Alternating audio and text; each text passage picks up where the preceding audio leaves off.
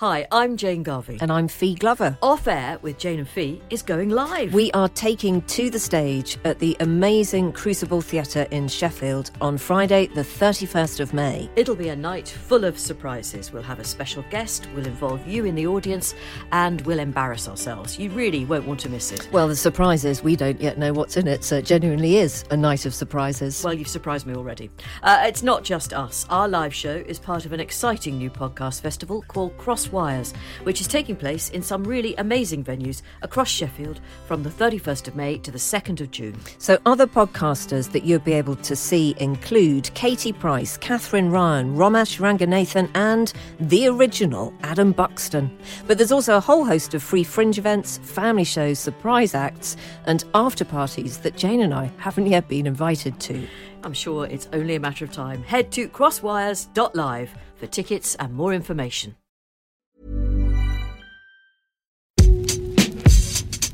Hello, welcome to the Game Podcast from The Times. Back and ready for a brand new season. All the thrills, spills and passive aggressiveness that I think a top-flight football podcast needs. Add to that a sprinkling, though, of some quality journalism from The Times, and you've got exactly what you need heading into the brand new campaign. I, as you can probably hear, am not Natalie Sawyer. My name's Hugh Wizencroft, and I'll be with you for the next 9 or 10 months or so as we take you through another important season in terms of professional football. And once again, I think as we noticed after lockdown, a particularly unique experience in terms of football. Hopefully by the end of this season, you'll all be back inside your grounds watching your favourite team once again. In the meantime, we will be keeping you right up to date. And today with me, Gregor Robertson, Alison Rudd and Tom Clark. We've got a bumper edition to start the season off. Guys, how are you doing? Well, Hugh, I'm very pleased to be invited, given my name is neither Pew, nor Barney, nor McGrew. Maybe we should all call ourselves that from now on. Well, I'll have to call Tom and Gregory the Cuthbert or Dibble. They can choose. Up to them. Definitely Dibble for me. Absolutely nailed it. Welcome, Hugh. It seems strange to say welcome when we're all sitting in our spare bedrooms still, but good to have you. Great to have you on board here. Thank you. And I can safely say that everyone's gone for basically the off-white in terms of their living room, so pretty plain screen. None of us seem to be interior design geniuses, but there you go. Maybe that's just the style at the moment. Look, lots for us to talk about as we go into the start of the new season, of course. Anyone that watched the England matches, then definitely, I guess, their appetite has been whetted for the start of this season. They can't wait for it to begin after those two magical games. We're going to leave the chat about England behind. Plenty of conjecture, I'm sure, to come throughout this term. But later on, I think we'll talk about our feelings as professionals going into the new season. Anyone got any particular feeling, though, as a fan heading into this season? I must confess, as a fan, I'm a little bit jaded. I mean, I support a team in League One, and obviously we haven't played for a while, and I watched us in the Carabao Cup at the weekend, and I hadn't quite realised how difficult it is to watch without fans and without that level of atmosphere. Even watching on this, the iFollow and all that kind of stuff, I found it really difficult, and I found it a very subdued experience. So I don't know whether it's the professional side of things and following football obsessively all the time has factored into it, but I can't quite believe there's a new season here and ready to go again. I would quite, I'm really missing a couple of months of cricket and pretending that football doesn't exist, at least for a few weeks. So I hope that, being alongside you three is going to really lift my spirits over the next hour or so. And by the end of the podcast, I'll be absolutely mad for the new season and really excited again. But I must confess, I'm struggling a little bit right now. I had a little break, got away from things. I think that helped slightly because one of the surprises, I guess, was the news earlier this week that all the games in September are going to be televised. That means, of course, they'll be spread out once again on virtually every night of the weekend. So in terms of our professional lives, we're not going to get much of a break, but we'll talk about that a little bit later on. One of the things that really thinking about this new season, looking ahead to the first weekend, a big game for many people, tea time on Saturday, Leeds United back in the Premier League after 16 years away. They're taking on the Premier League champions in the shape of Liverpool. So one of those great curtain raiser type fixtures. Of course, there won't be fans there, and I think that takes an element away from it. But really, the thing that's disturbed me slightly is the reaction to Leeds United being back into the Premier League. They're getting such a fanfare. And it's like, it's one of those things where I think, yeah, it's great. They're back. They're a big club. They've got a great history. How poignant in the year that we've lost Jack Charlton. We've lost Norman Hunter as well for their club and their fans. But you'd think, you would think that it's like a Barcelona level club, It's one of the great names. And maybe it's just me being a younger person. I just don't see it. And I think they're a great football team, but the fanfare, I think, has been a little bit over the top. No, I'm with you all the way there, Hugh, because it's as if by virtue of winning promotion, they have become a different entity also. People say things like, I can't wait to see a Bielsa team in the Premier League, as if it's going to be radically different from a Bielsa team in the Championship. There's no logic to that at all. And if he was to redefine Leeds simply because they've entered the Premier League, they would just fall out of it, because the only way Leeds are going to survive is if they stick to the principles that he's inculcated into them anyway. So why anyone thinks there's going to be some magical property to a Leeds in the Premier League? It's all about romance and history, and Premier League fixtures, they do not give one hoot for what your history is at all. And it's utterly bizarre. Yes, it's very nice for Leeds fans, but let's remember that Leeds is a place where they do like their cricket and they do like their rugby, and they really can cope. They have been coping okay without being in the Premier League. I wouldn't say they stormed the Championship either, would you? I think there were plenty of periods where you thought they're going to ruin this again. They haven't got the mental strength to see this campaign through. And I don't remember watching a Leeds game and being blown away by it. They're quite pragmatic. They're pragmatic. I have to come in here. I think part of it is actually a kind of superiority complex for the Premier League. So it's like there's a sense of discovery because Leeds United are now back in the Premier League, and you get to rediscover what Bielsa's done all over again.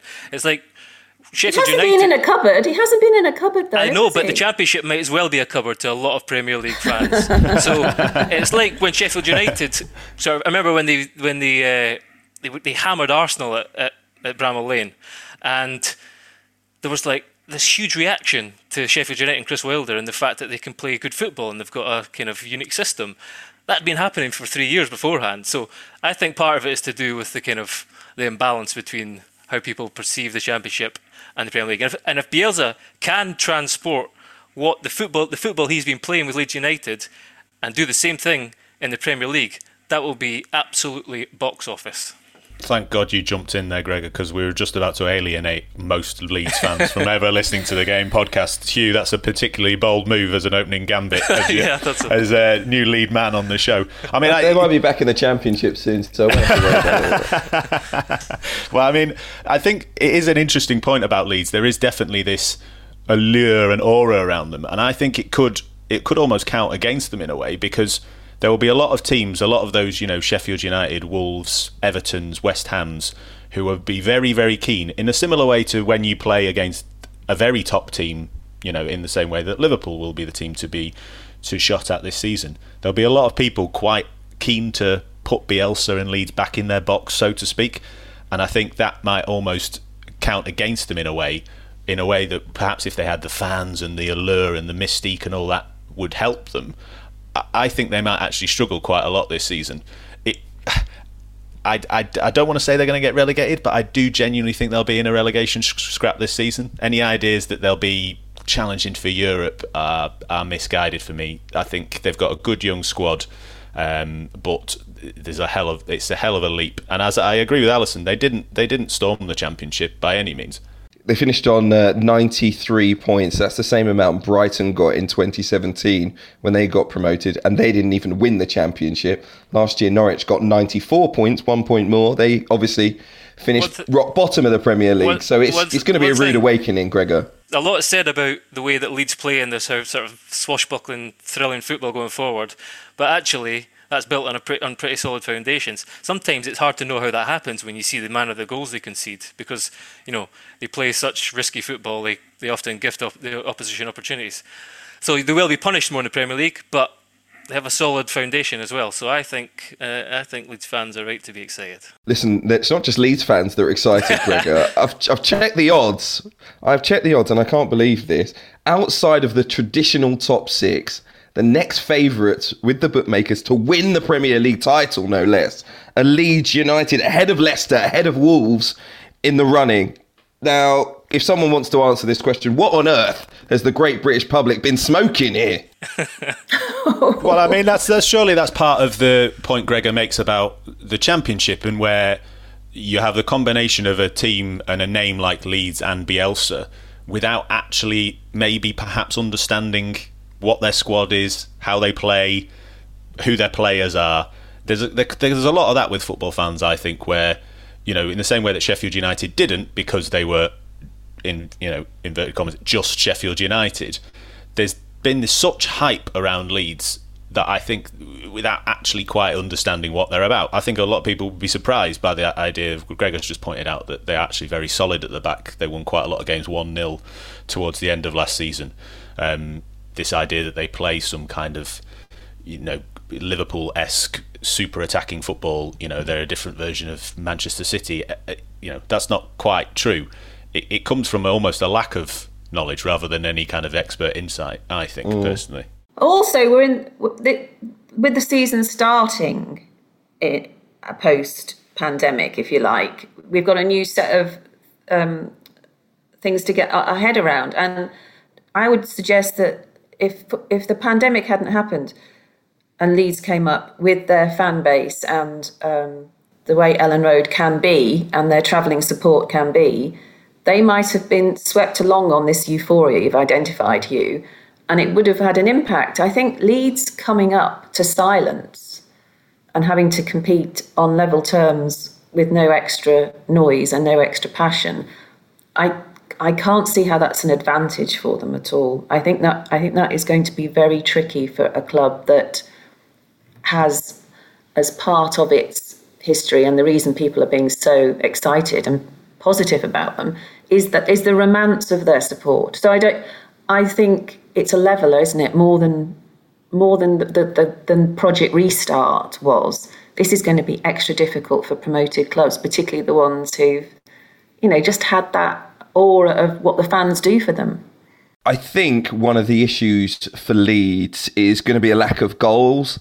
I'll come to Patrick Bamford in a moment, but I also think people, and the allure around Marcelo Bielsa, is the fact that he's one of these cult legends. He's produced some sides that play fantastic football, but people forget the temperament of the man as well, especially in the top flight. The last few jobs, okay, Bill Bowie did a great job there, but Marseille, Lazio and Lille, there was conflict at Marseille with the people that run the club. Lazio, he lasted 2 days because they didn't sign the players that he wanted. There was conflict when he left Lille as well.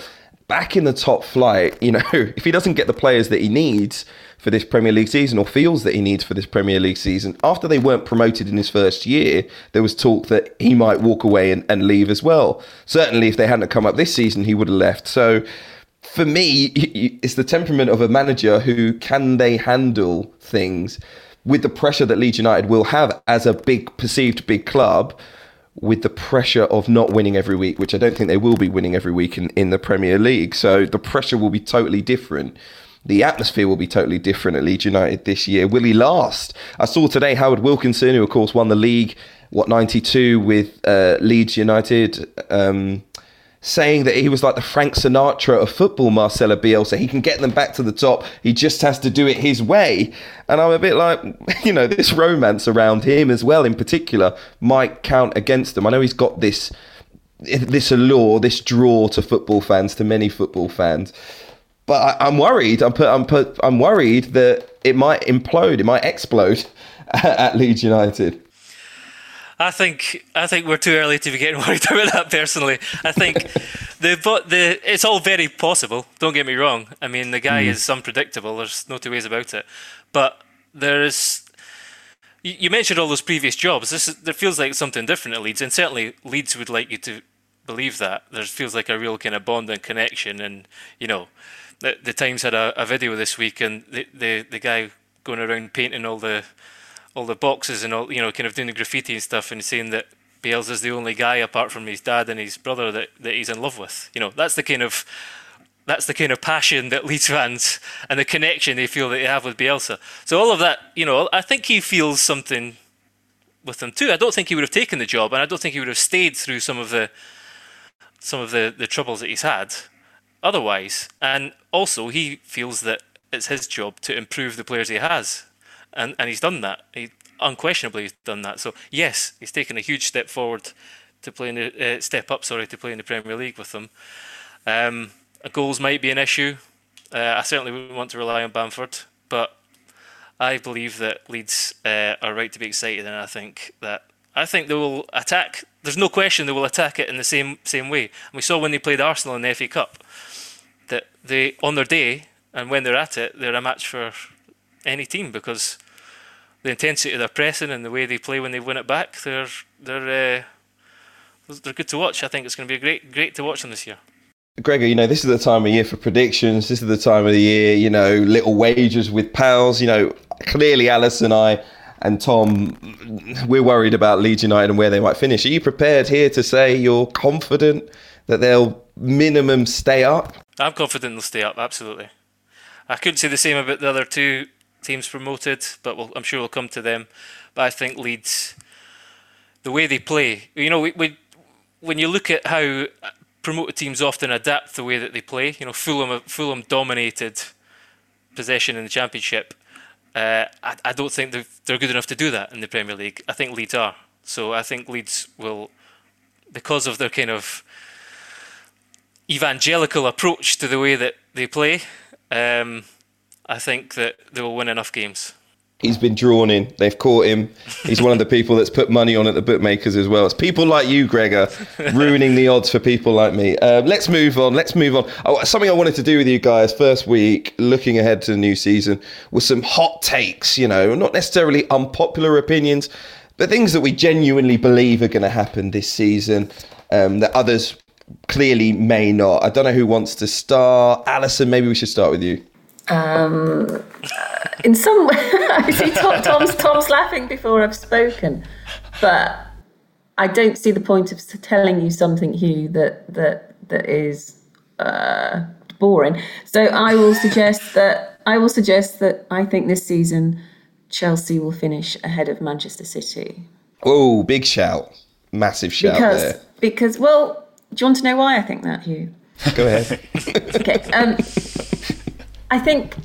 I think City are trapped now in a rather ugly version of Groundhog Day, where I think their exit from the Champions League this season was really embarrassing, and it's really easy for people who aren't connected to City to just write it off quickly. I think it was quite damaging. And then there was this sort of strange narrative that Lionel Messi might go to City, and that would solve all their problems with the wave of a magic wand. It would mean that Pep Guardiola would be reinvigorated and everything would be beautiful again. Well, that's not going to happen either. And if you look back at the games that City lost last season, a lot of them were really rather strange and peculiar, and teams are starting to get braver against City, and that is only going to increase. So the idea that it's going to be a title race between Liverpool and City, I don't think is nailed on as a fact at all. And then you've got Chelsea, who, we're talking about the tradition of Leeds, and we're going back 30 years. With Chelsea, you've got a tradition of, virtually month by month, they if they dip, they come back, and they've spent a lot of money on players that every other team would covet and want. I think they're going to have a very exciting team. I think they're going to have a very unpredictable team. I think they're going to be very difficult to play against, to work out how to stop them, because I think you can move around their front six, different positions. It's going to be exciting. I've decided I'm going to have faith in Frank Lampard ever since that moment in the quarter-final where he hauled off 3 youngsters at half-time. Yes, he's got it. So let's assume Chelsea are back in business. Roman Abramovich spends the money, expects results. I think Frank just about has what it takes to do it. And I just think City are stuck in a rut. Tom? I'm not. I can see the points all about Manchester City, but I think I don't believe in Frank Lampard, and I haven't for a while. I think tactically he's not quite got it at that level, and he's under so much pressure now. I don't care how big a club hero you are. To have spent that amount of money and signed the players that are so coveted, like Kai Havertz, Timo Werner, brought in experienced players as well, like Thiago Silva, who I think at 36 might struggle in the Premier League. I think they're under so much pressure, and I just don't think he's tactically adept. And, you know, he's got the kind of wherewithal, game management. I think too often last season we saw Chelsea supposedly in charge of games and throw it away. We saw games where they perhaps should have won and they looked a bit clueless at times. They looked easy to stop as well, and I just don't see him taking them on. And to be honest, my hot take is partly on Lampard and also on one of my favourites, Ole Gunnar Solskjaer. And I think that for both of them, this might be their last seasons at their respective clubs, because I just don't see that. Maybe they'll get a full season, and then because they're club legends, they'll be politely, you know, patted on the back and said thanks for everything. You've gone as far as you can go, and they won't be, you know, dumped midway through the season. But I just don't see that either Solskjaer or Lampard having the tactical knowledge and coaching ability to take their teams on from where they were last season. And that's not to say they won't finish in the top four, but I think they both need more than that now. They've both had long enough. They both, particularly Lampard, has got the squad now. You'd argue he's got as good a squad as any in the Premier League in terms of talent. I just don't think he's got it to take them any further. I don't think you can know that. It's funny. I can sort of slightly agree with what Alison's saying in that it's not an entirely happy situation at the Etihad, but last season was already a big dip for them, and they still finished 15 points ahead of Chelsea. I don't think what they've done over the summer is enough to bridge that gap, and I don't think City will be worse. So, you know, I think that Chelsea, I agree with Tom really, I think that Chelsea, despite all the riches that they're spending, I think really football at the elite level, at the very top level of the Premier League, it's about the system and the man in charge and how they're coached and how they're sent out to play. And there are big question marks about Frank Lampard in that regard for me still. And really that kind of will lead me on to my hot take, which is that this is going to be a massive turnaround from last season. Any listeners that heard me berate Arsenal on a regular basis, but from what I saw in the last few weeks of the season, I think Arsenal have got real kind of cause for optimism, and I think they could perhaps make it into the top four. I think when they've strengthened defensively, Gabriel from Lille, who was highly coveted. Saliba's back. Kieran Tierney's fit, and he made a huge impact at the end of last season. And Aubameyang, we're just hearing, has signed his contract. That's enormous. So, but then following on, I think the man in the dugout is what is going to kind of make the difference, because what Arteta has done, you can see it. You can see his effect already on Arsenal and the way they play, and there's huge cause for optimism, I think, for Arsenal this season. The hot takes are flying out here. I'm just trying to dissect all of them, right? Firstly, just want to clarify, Alison, listen, your hot take was simply Chelsea finishing above Manchester City. I'm assuming you don't mean Chelsea will be 5th, City will be 6th. So that means that what, you think Chelsea are going to be top 2 champions? Where do you think they'll finish? I'm thinking Chelsea 2nd, City 3rd. Who does that mean top, Alison? Do I wonder? One thing you will learn, Hugh, is that Liverpool will always be top. In Alison's eyes, sorry. Well, listen, look, Manchester City are my favourites. You know, I think they'll finish above Liverpool this season.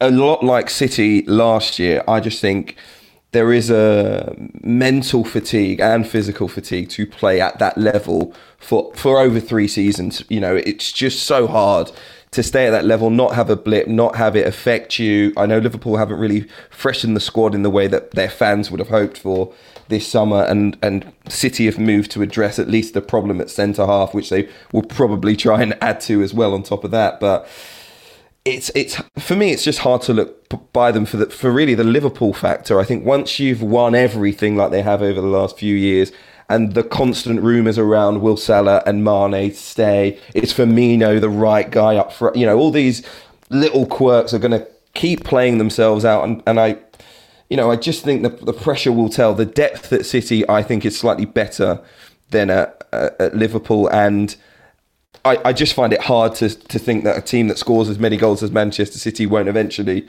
stumble upon the title. If teams are stronger, Manchester United, Arsenal are stronger, and Chelsea is stronger this year, then maybe you won't need 95 points to win the title either, and that will bring those two clubs closer together. What do you think, Tom? I think one thing that's interesting about all the things we're talking about is that perhaps it's going to be a much tighter title race this season than in last season, certainly. Because I think it's interesting how part of Alisson's point about Chelsea doing well is based on Manchester City not doing as well.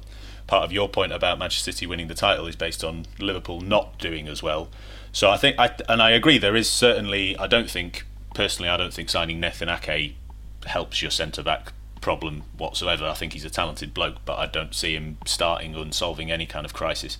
I actually think Liverpool will be better. I think Liverpool won the title last season almost on the back of the momentum from the previous campaign, when I actually think they played better football. They were more exciting to watch. And to go to my point about Solskjaer and Lampard, you cannot count against Jurgen Klopp and Pep Guardiola. In modern football, as Greg has said, it's about good coaching, and they are two of the best in the world. And you can put up the stars and youthful exuberance of Kai Havertz and Timo Werner, but if you've got a guy who, continually bottled it with Derby on the way to the playoffs in the Championship as your manager, going up against Jurgen Klopp and Pep Guardiola, you're not going to be able to take over and get any better than third. But I do think it'll be a much tighter title race and a much tighter top four race going into this season. But I also noticed that, Hugh, you haven't actually offered your own hot take, so you've just lobbed it out to us. Let us, ruin our reputations, and you're keeping quiet in terms of your own hot take. Well, I just wanted everyone to address all of the points before I eviscerated Gregor's view of Arsenal, essentially. Although, to be honest, his take is probably a lot better than mine. I don't think Arsenal are going to be top four, but I do think Spurs are going to sneak into the top four, and I know a lot of people will say that's utter claptrap, but have you been won over by the documentary, by the Jose show? I actually haven't seen the documentary, so I haven't been won over by that, but I looked at Tottenham at the end of last season, 1 defeat in the last 8 games. They conceded 7 goals in the 9 games after lockdown, and 3 of those came against Sheffield United. I don't think they're going to be a team that we particularly want to watch, but I feel like what they have in their squad is the basis. Bear with me on this, okay? Bear with me on this.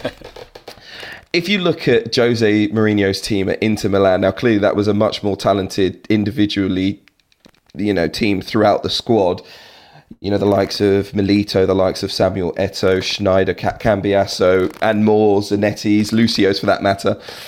But actually, if you look at the bare bones of the Tottenham squad and you think, if you want to be a side in the Premier League that entertains, that sparkles, have they got the squad for that?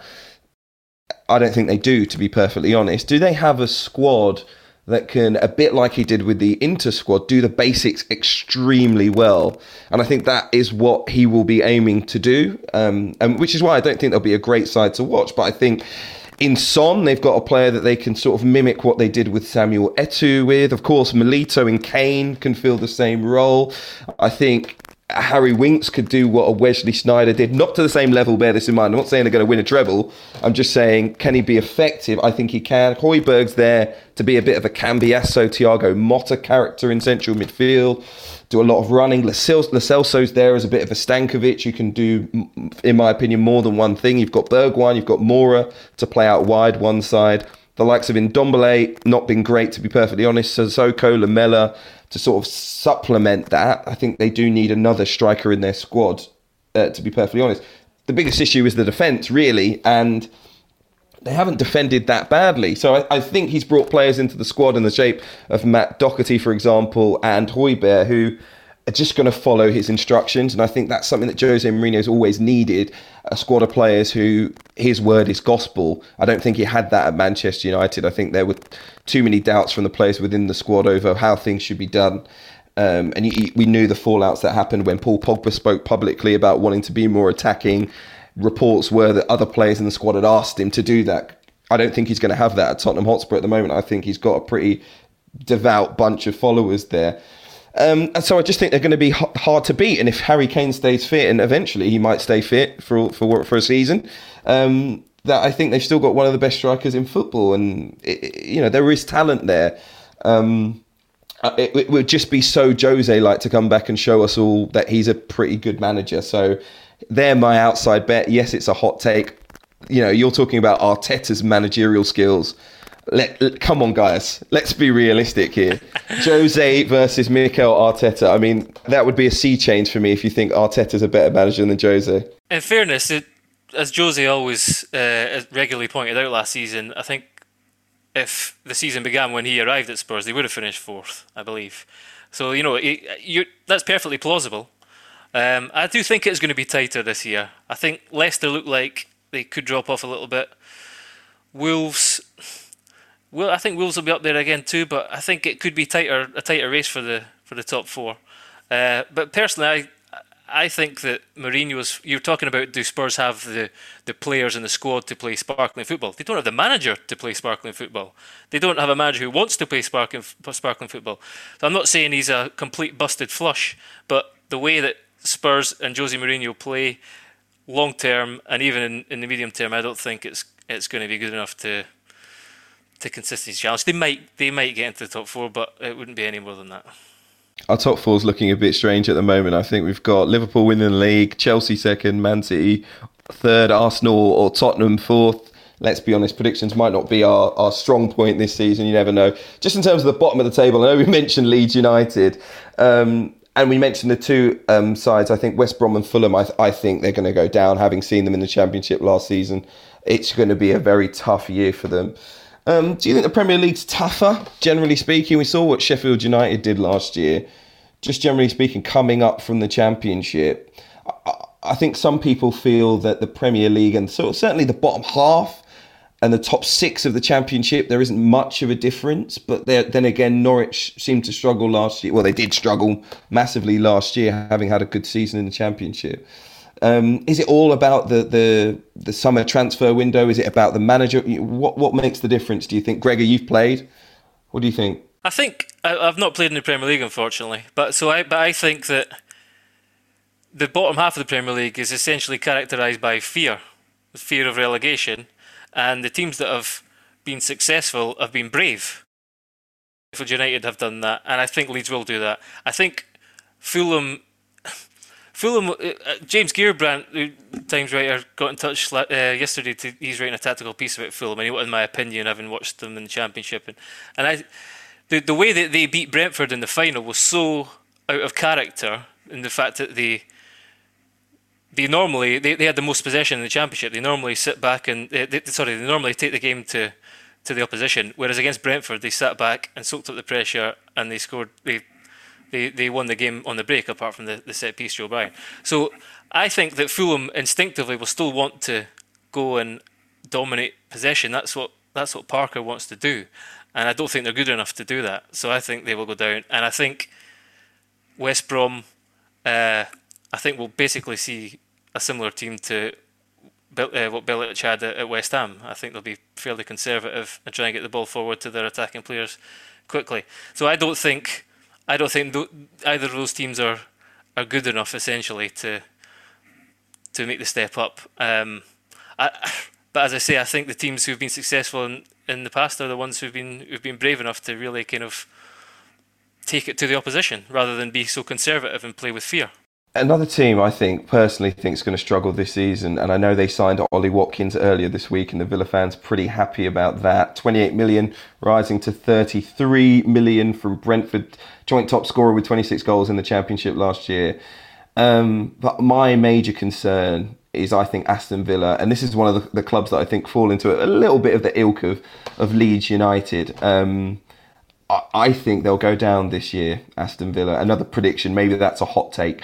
I think they sort of got away with it at the end of last season because of how they stayed up. There was a bit of romance there. People almost feel that Aston Villa should be a Premier League team, and in that case, there wasn't as much examination or scrutiny, I think, by the fact that they stayed up. But obviously, if that that ghost goal against Sheffield United actually counts, having crossed the line, then we're talking about Bournemouth being in the Premier League next season and not Aston Villa. But I wasn't impressed by Dean Smith last year, to be perfectly honest. And if lockdown hadn't have come and Aston Villa's run had continued, he maybe would have lost his job before the end of the season. If they'd have gone down, he might have lost his job as well. So I think he's on to his pretty much third strike now. But look, they've got the full season to try and prove themselves. But having seen even Ollie Watkins being added, I don't know if they're going to, again, have the goal threat they need to stay in the Premier League. And that's pretty negative for me to say about, a brand new signing, £28 million. But I didn't see enough of Ollie Watkins, even scoring 26 goals last year, that makes me feel he's going to be a guy that's going to score the goals to keep them in the league. I think the last time Alexander Mitrovic was in the Premier League, he scored 11 goals. He got 34 in all competitions last year, 26 in the Championship, as well as Ollie Watkins. So how many goals do we think Ollie Watkins can score in the Premier League? What do you think, Alison?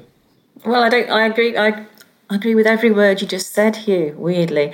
I think Watkins was part of a special dynamic at Brentford. It wasn't the Ollie Watkins show, it was just the way that their front three operated together.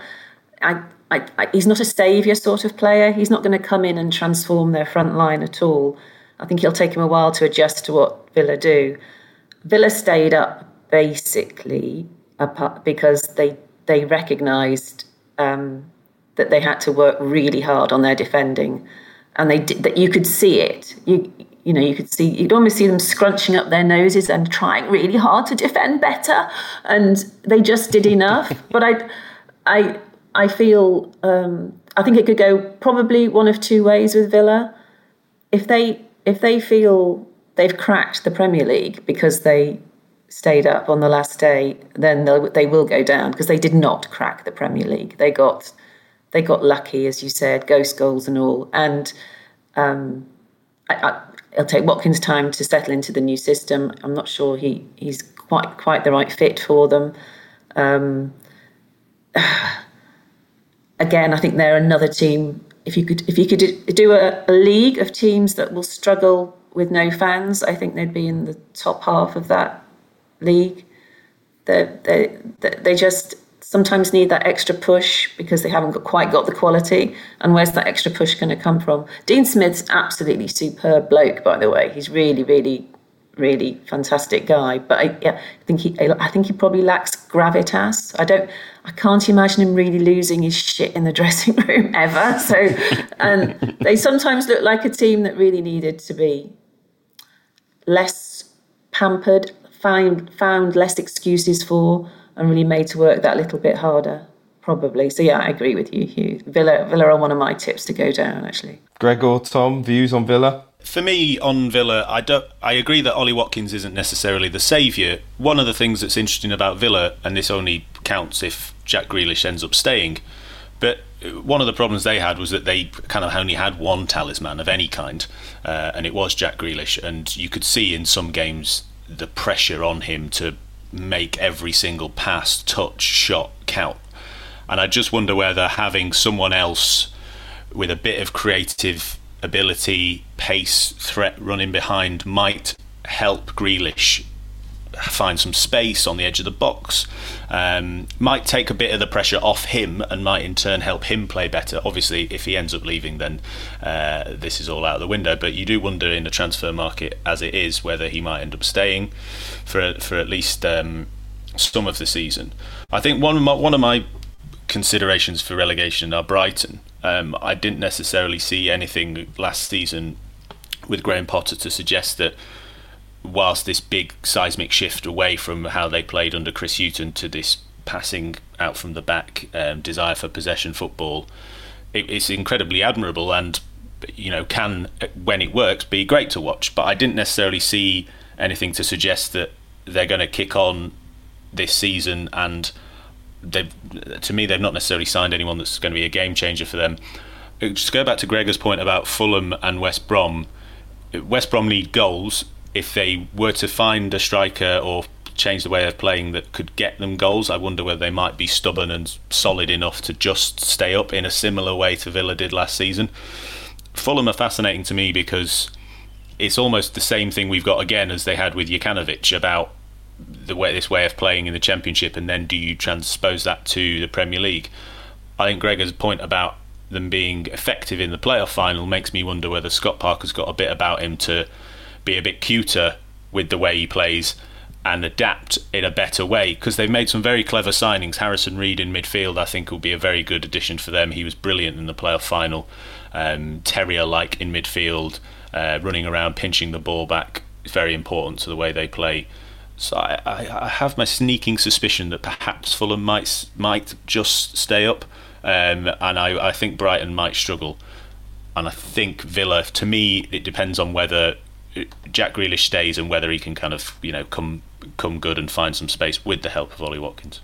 Thank you, Tom, for being so kind about Fulham, because I think you're spot on. Also, I think why don't we actually praise a club from learning from its mistakes? Fulham spent over 100 million quid the last time they were promoted, killed the camaraderie. You had players coming out mid-season the last time they were in the Premier League saying no one cares enough. It's just gone. The group dynamic has gone.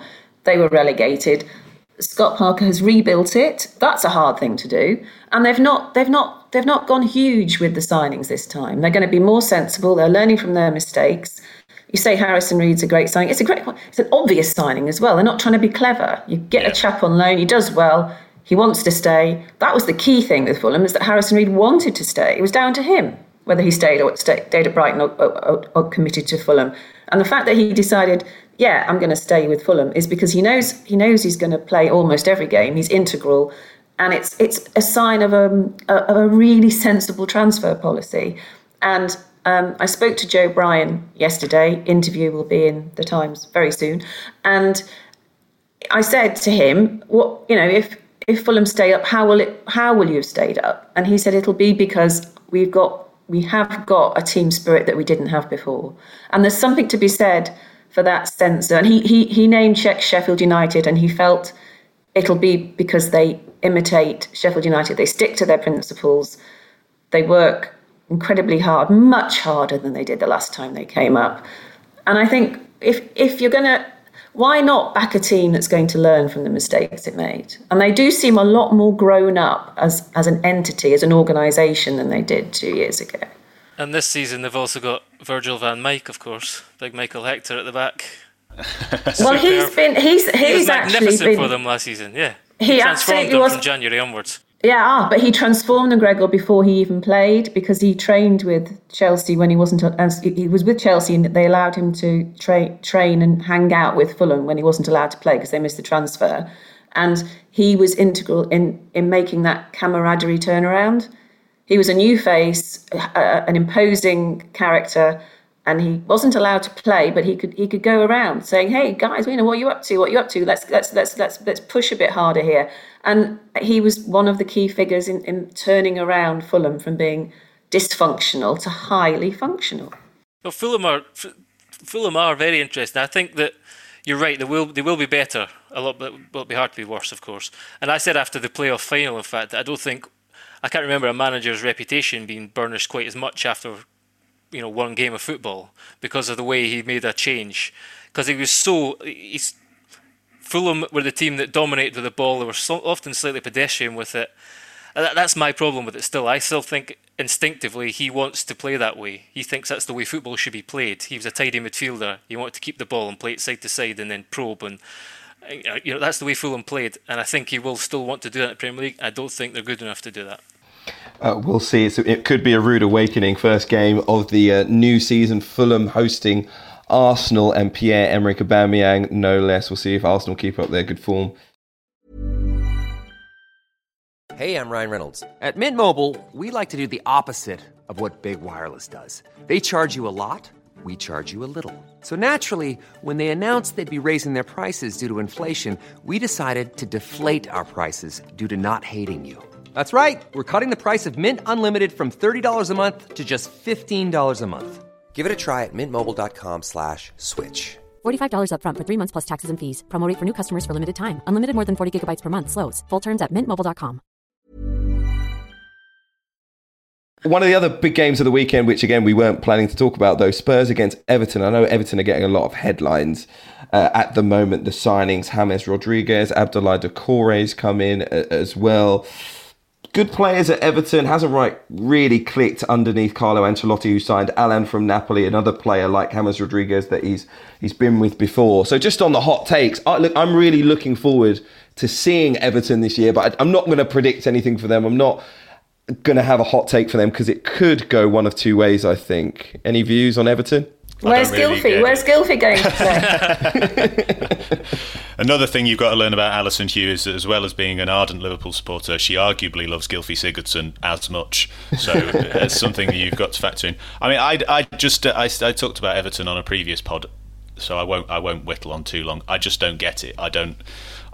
Every summer it's the same thing. I look at their kind of transfer activity in a way that we've just talked about Fulham and said that, you know, successful clubs have a clear identity and plan and style of play, and the transfers fit in with that. That to me is how a successful club works on and off the pitch.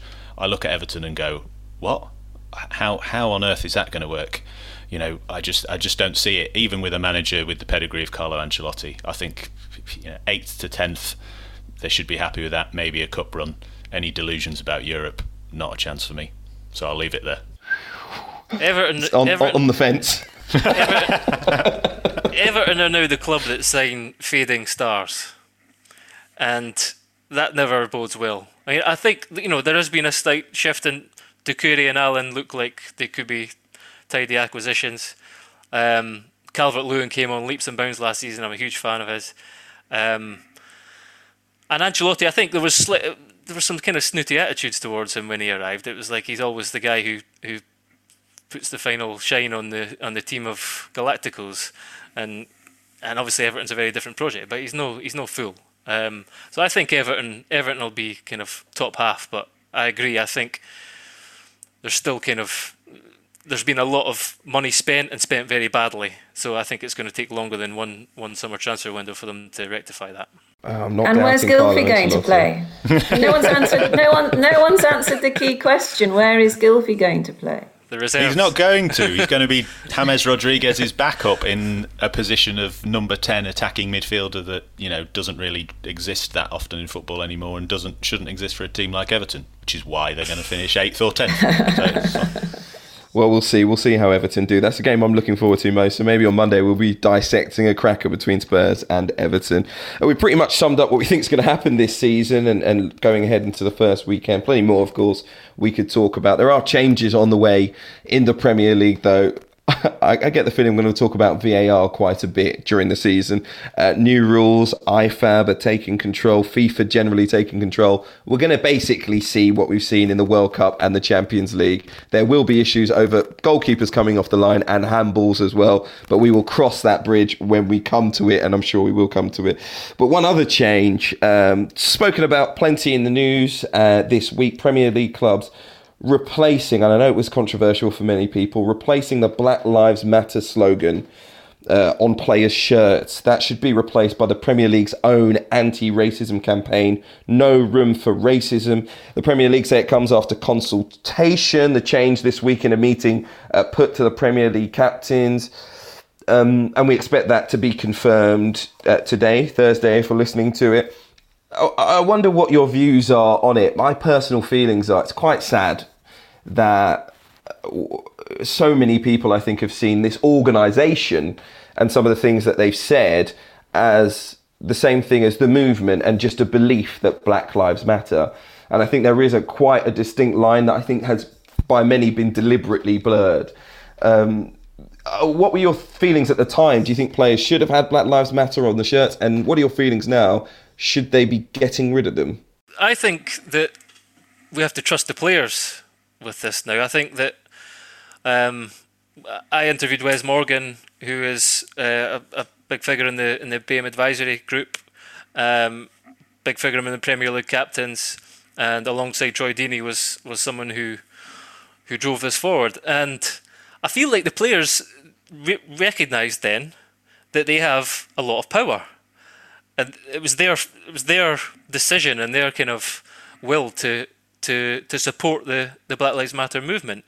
So I think if that's changing, if that's going to change, and obviously the support is not going to change, it's whether the symbolism changes. And there's people were certain sections of media, perhaps in particular, were quick to grasp the kind of political baggage of Black Lives Matter, their perception anyway.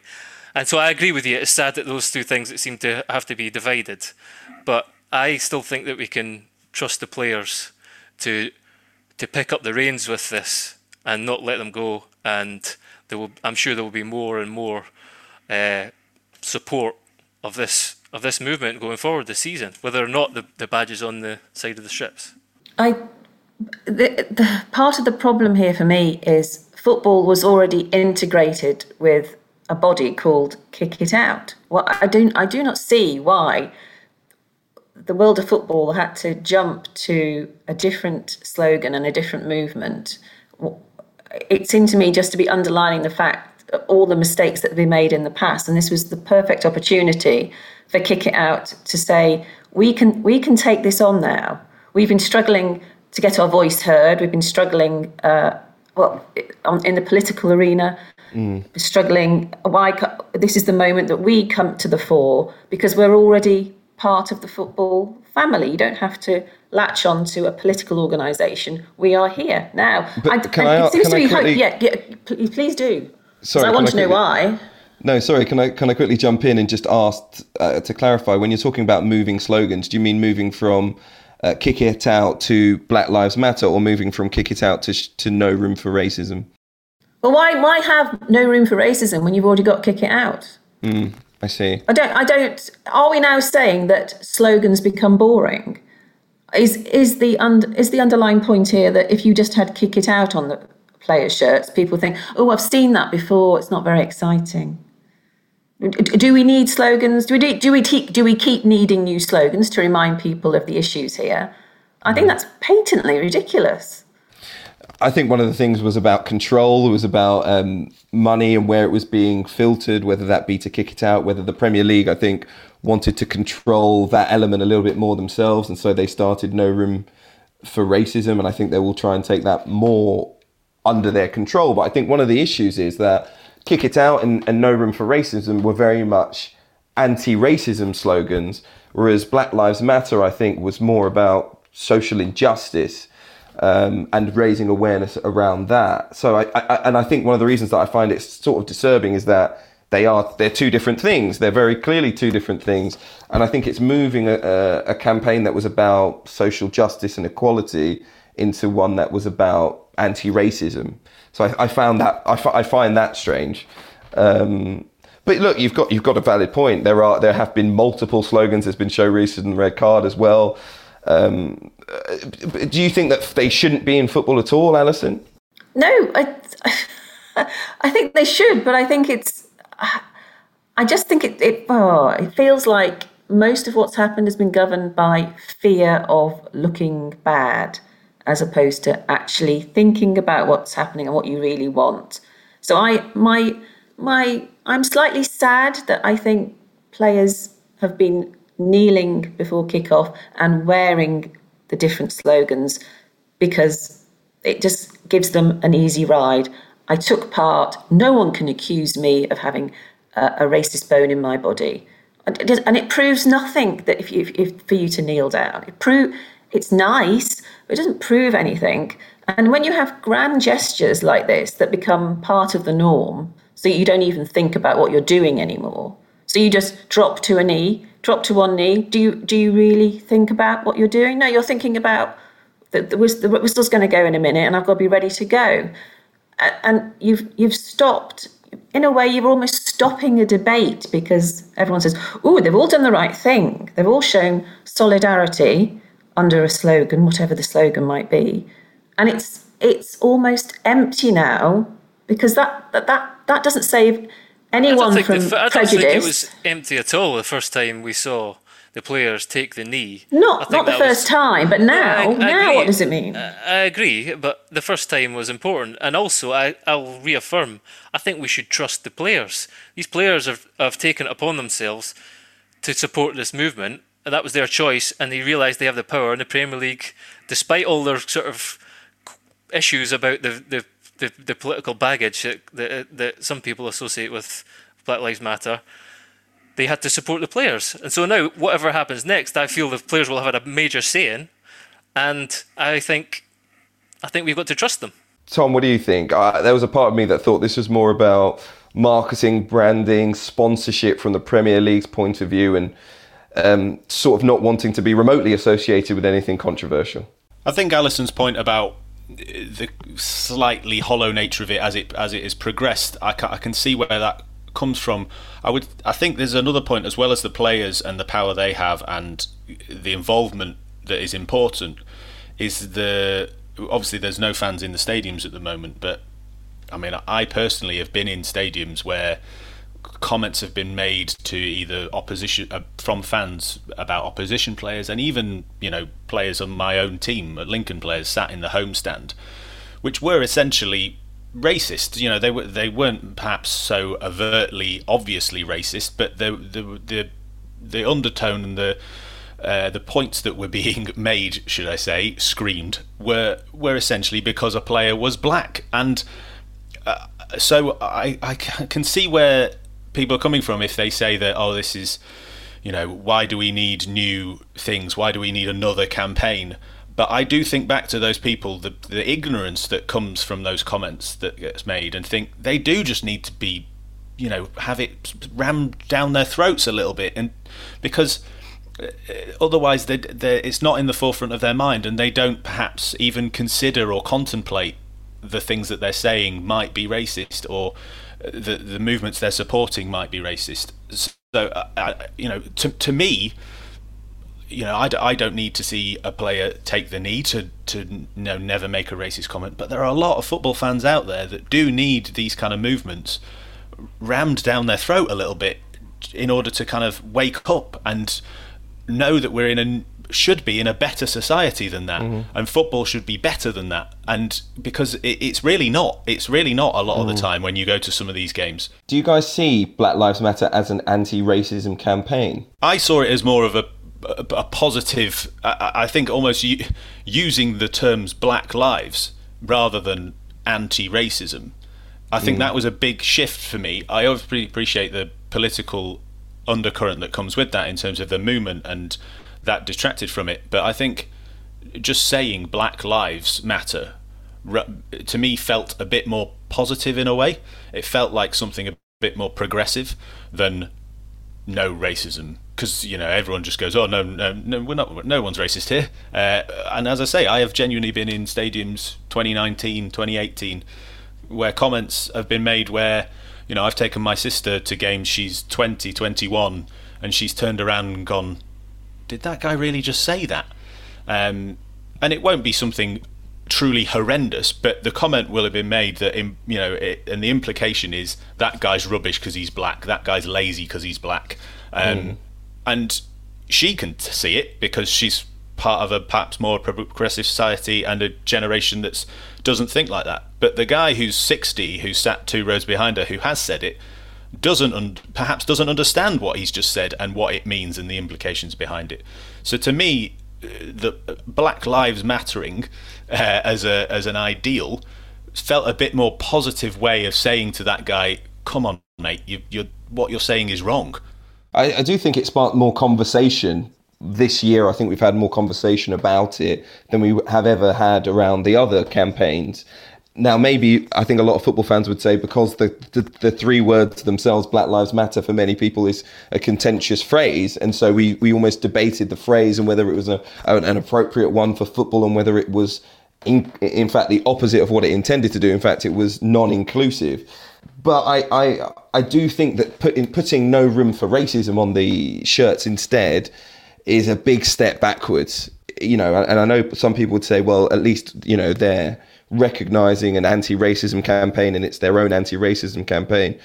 But I don't think saying no room for racism is really about discussing societal issues. And I think Black Lives Matter was about discussing societal issues. But you could all disagree, I guess.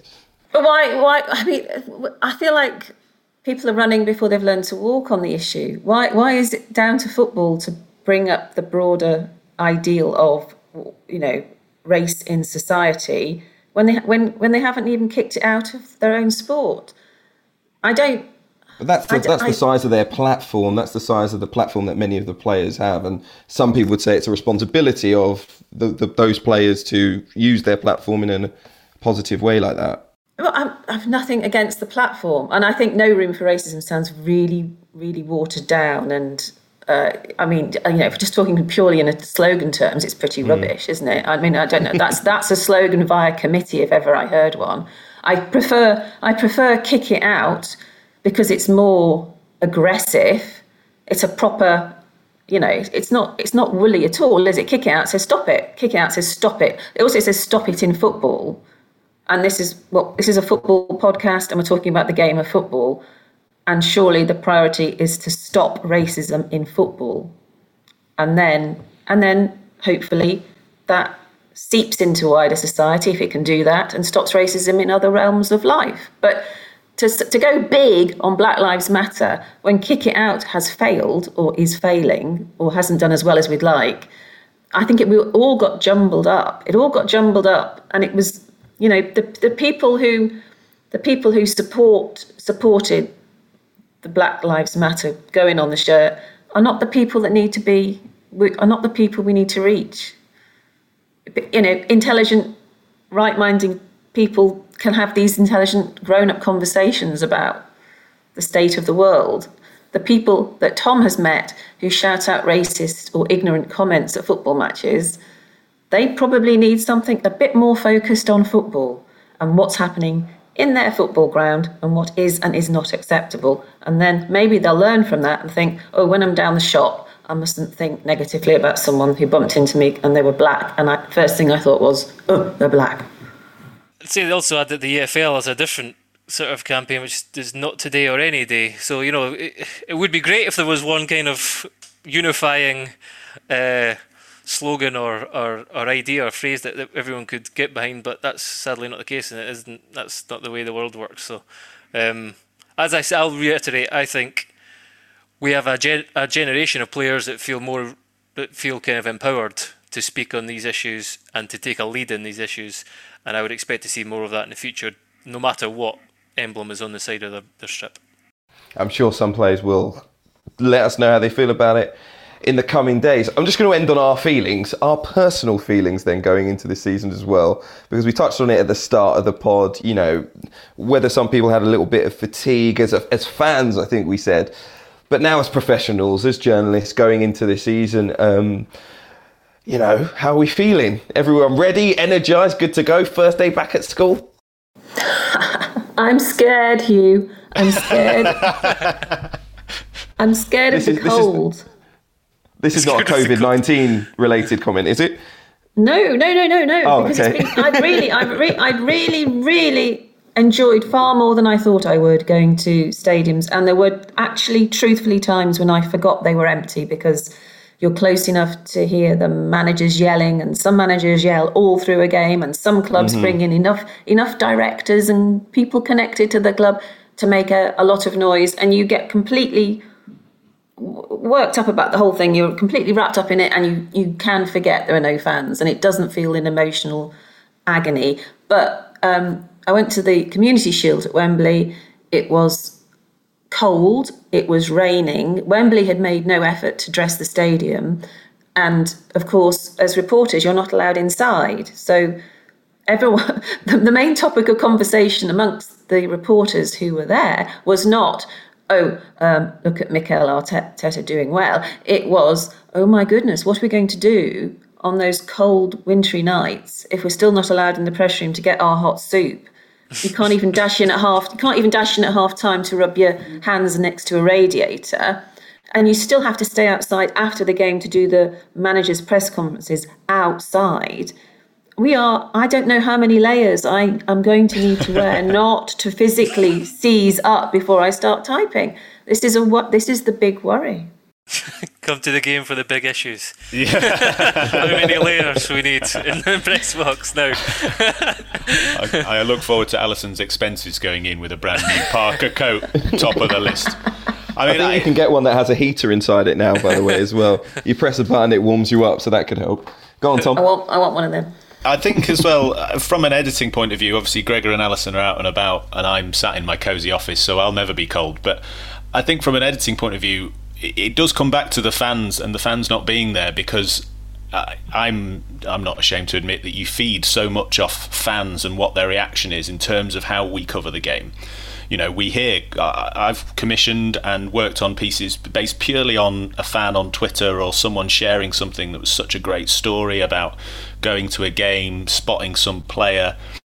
And I just worry that the further down the league, particularly, we unearthing those great gems of tales of, you know, heroism and, you know, battling against the odds, whether we'll have that without the fan engagement being the same as it used to be. And I'm a bit fearful in terms of the enthusiasm behind it, because when we came out of lockdown and football started again in the Premier League and the Championship, it was this novel thing and battle to get it finished, and everything was on telly and it was all a bit different, and thank God there's some football on so that we can all stop doing quizzes all the time. And, you know, it became, the novelty factor helped us through it a little bit, I think. And we've now faced, potentially, who knows, with the latest announcements about 6 people and all that kind of stuff, who knows what's going to happen with fans returning to grounds. It feels like a long old season without football supporters being a part of it, and I think for our coverage that's going to be a real challenge. So perhaps I'll make this a plea to supporters out there across the land. If you're listening to the Game podcast and you think we're missing things in terms of our coverage, have a go at me on Twitter or any other social media, or get in touch with one of us, because I just hope that the feel of a football season is the same in some way, because fans are such a big part of it, and that goes for our coverage as well. Yeah, go on, Gregor. Yeah, I would kind of echo part of what Tom says, in that the restart was a window of opportunity almost. That was how it was viewed, and you thought, you know, if everyone does what they're told and can kind of knuckle down for the 6-week window or whatever it was, we'll get through it, season's done, money's in the bank, we move on to the next one, who knows what the future holds.